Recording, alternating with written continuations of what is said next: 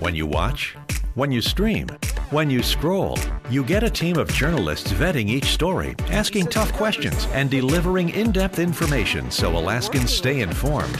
That's Alaska's news source. We, the jury, find the defendant Brian Stephen Smith guilty of murder in the first degree as charged in count 1. And guilty on all charges. An Anchorage jury hands down its verdict in the case of a man now convicted of killing 2 Alaska Native women, including 1 murder caught on camera. All eyes are on the House lawmakers as they're at odds about an education package, and they're set to meet again today to attempt to piece together a compromise. We just never know in a storm like last night. Windy conditions across South Central left a visible impact here in Anchorage. Many people still without power tonight. Well, no windstorm tonight, but we will see cooler temperatures. I'll outline the changes coming up in the forecast. You're watching Alaska's news source.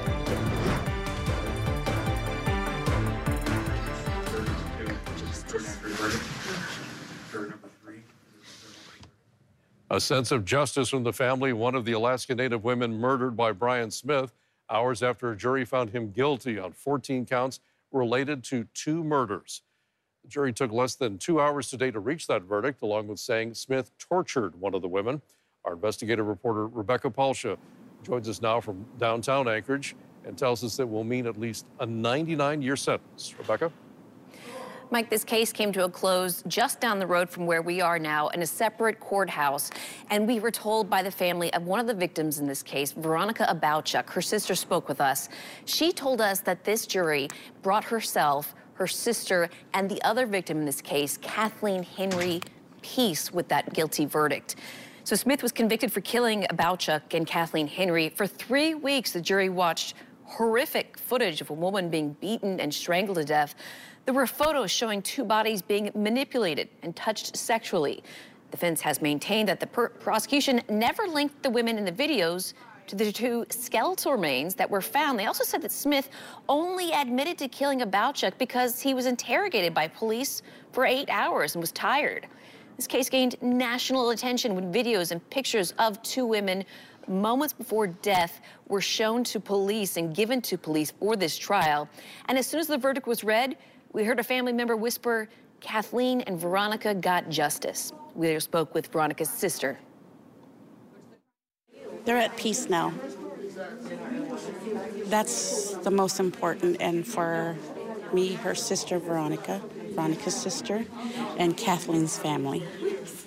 It's been too long. And today is life celebration and spiritual celebration.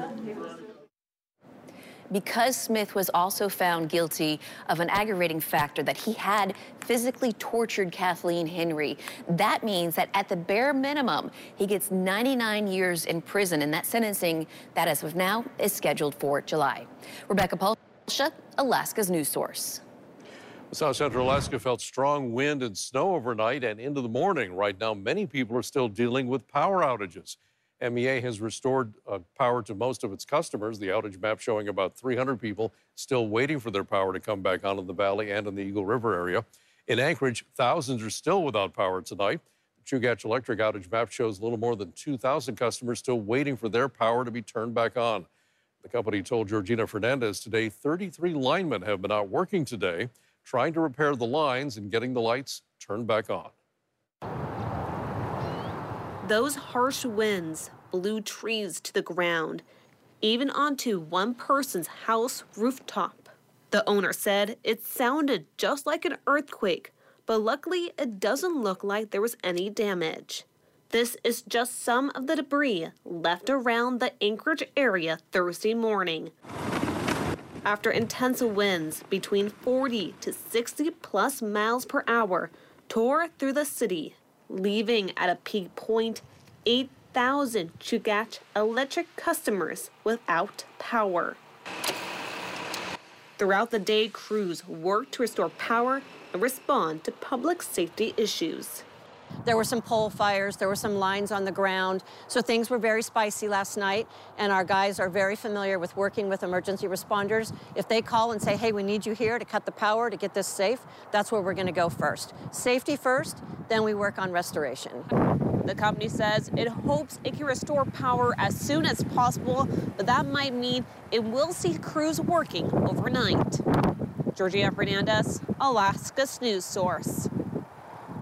Let's check in now with Jackie Purcell and see if we're going to get a repeat of this. Jackie, has the storm blown past us? Yeah, that windstorm is over, so the atmospheric drama is going to subside, thank goodness. We'll still see some breezes here in the Anchorage area, maybe 10 to 20 miles per hour, but those winds, they have dropped off considerably here into the afternoon. But this is the strongest gust that we saw since midnight, 69-mile-per-hour gust from the airport, 75 around the hillside areas of Eagle River to 81 miles per hour at Potter Creek. And some of those snowfall amounts, 2.1 inches was the amount at the official location at the airport, but anywhere from 3 to 5 inches around town and 10 to 15 noted at the Susitna Valley. Amber Lake, by the way, is south of Petersville, 15 inches of snow there. We're in the midst of a sunset here in Anchorage. Just managed to just dip below the horizon. It was 6:02, I believe, for the sunset. So here this hour, we're at 33 degrees with winds out of the south-southwest at 8 miles per hour, no gusts. We did hit 39 for our high temperature today with, as I mentioned, 2.1 inches of snow, and that puts our snowfall total for the season at 113.6. No real amounts of snow are going to hit us in the next couple of days. We'll see some snow showers, but what you'll really be noticing is decreasing clouds and decreasing temperatures. So other than some snow showers on Friday, we're looking pretty good. High temperatures, 31 on Friday, going down to the 20s by Saturday and Sunday. But it looks as though we see some partly sunny skies into the second half of the weekend, Mike. But the drama, I think, for now is over. That's good to hear, Jackie. Thanks. Don't forget the Alaska's Weather Source app makes the up-to-date forecast available right at your fingertips. Download it onto your phone or device to stay connected. Well, tonight it appears we're in a holding pattern with what will happen to the education funding proposal down at the state capitol. After a second failed vote yesterday, then student funding got nowhere last night. Right now, we had expected lawmakers to be on the House floor discussing this, but as our political reporter Steve Kirch tells us, we have not seen that happen yet. Steve? Okay, well, Mike, this is just in. The House members are now meeting. They just got back into House chambers, and they're now discussing their priorities for the day. Just started about maybe 5 minutes ago. But one of the questions today is going to be, is there going to be any movement made on the per-student funding? That's the funding formula school districts use to build their budgets. Now, those money tensions played out last night as the House majority rejected 7 amendments that would have increased the BSA. They would have increased the base student funding formula, or BSA, anywhere from $680 to $1,890. You may remember the House Majority's $300 BSA increase was rejected. House Majority Member, Anchorage Representative Tom McKay, speaking with urgency and frustration, only talking off camera today as he talked about wanting to see a deal, comparing it to catching a last ride. House Minority Leader Calvin Schrage says anything less than a $680 BSA is a non-starter. Well, I would tell school districts across the state of Alaska to hold out hope. We're working actively to try and find a bipartisan solution to this education issue before the legislature right now. I know that for myself and the minority that I represent, we're going to keep fighting every day to make sure that we get the maximum number of BSA dollars that we can so that we can provide these schools and their students the support they need. Now, remember that House Majority Comprehensive Education package that was rejected contained a lot of the governor's priorities, such as teacher bonuses in charter schools. Now, I did reach out to the governor's office today for comment. At this time, they have no comment. I'll keep watching and give you updates as they happen today at the House chambers. Steve Kirch, Alaska's News Source. Well, it's been almost a year now since the Mat-Su School District removed 56 books from library shelves in the schools. And discussions about which titles will return are now taking place at the school board level. Last night, the school board voted in the Mat-Su in favor of permanently banning at least one of the books, the novel It Ends With Us by Colleen Hoover. The book deals with themes of domestic violence, which the Library Citizens Advisory Committee voted as in violation of a state law pertaining to the distribution of indecent material to minors. The committee unanimously concluded one title meets the elements of criminal obscenity under Alaska law. That title is It Ends With Us. 18 other books were also involved in the motion put forward by the board's Vice President, Kathy McCullum. 5 titles are returned to the school shelves, leaving the district to take action on another 13 titles. You can find the full list of books that were discussed at last night's school board meeting in the Mat-Su on our website. Still ahead tonight, the Iron Dog teams have left Nome after they got a chance to work on their machines. We'll take you to the trail, but one team had a major setback today.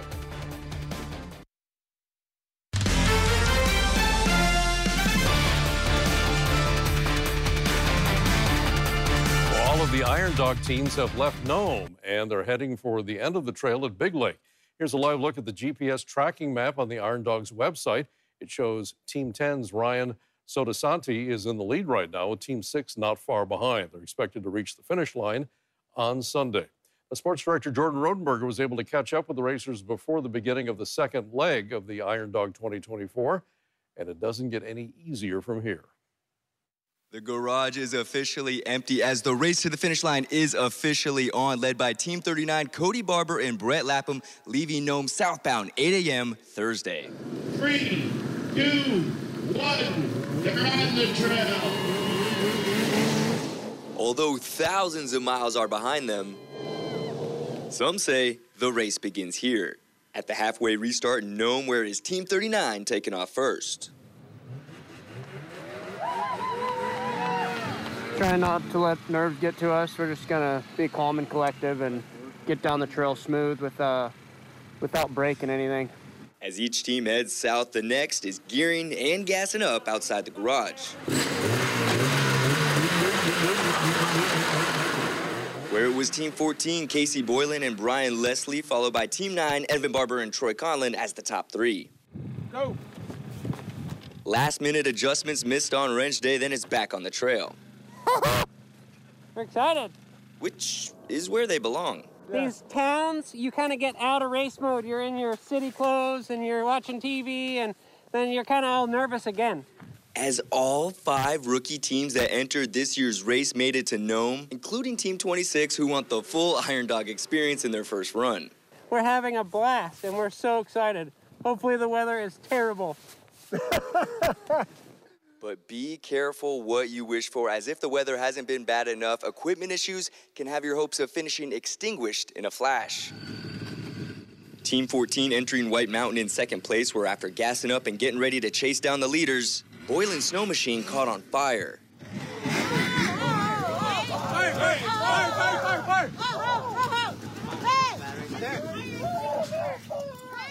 And continued to reignite.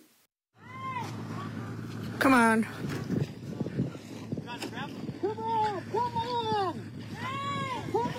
Before Iron Dog volunteers and community members were finally able to extinguish it.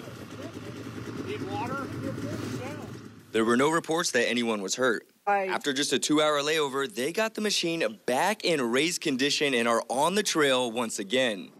Only in the Iron Dog. Expect the unexpected in the world's longest, toughest snow machine race. And as teams leave Nome, so does the Alaska's News Source team. But we'll be following the GPS tracker very closely and bringing you updates on any storylines until the Big Lake finish on Sunday, as it is still anyone's race. Reporting from Nome, Jordan Rodenberger, Alaska's News Source. Thanks for listening to our podcast. Click subscribe so you can get the latest podcast from Alaska's News Source automatically. And stay up to date with breaking news and in-depth reporting available for free 24/7 with the Alaska News Source app.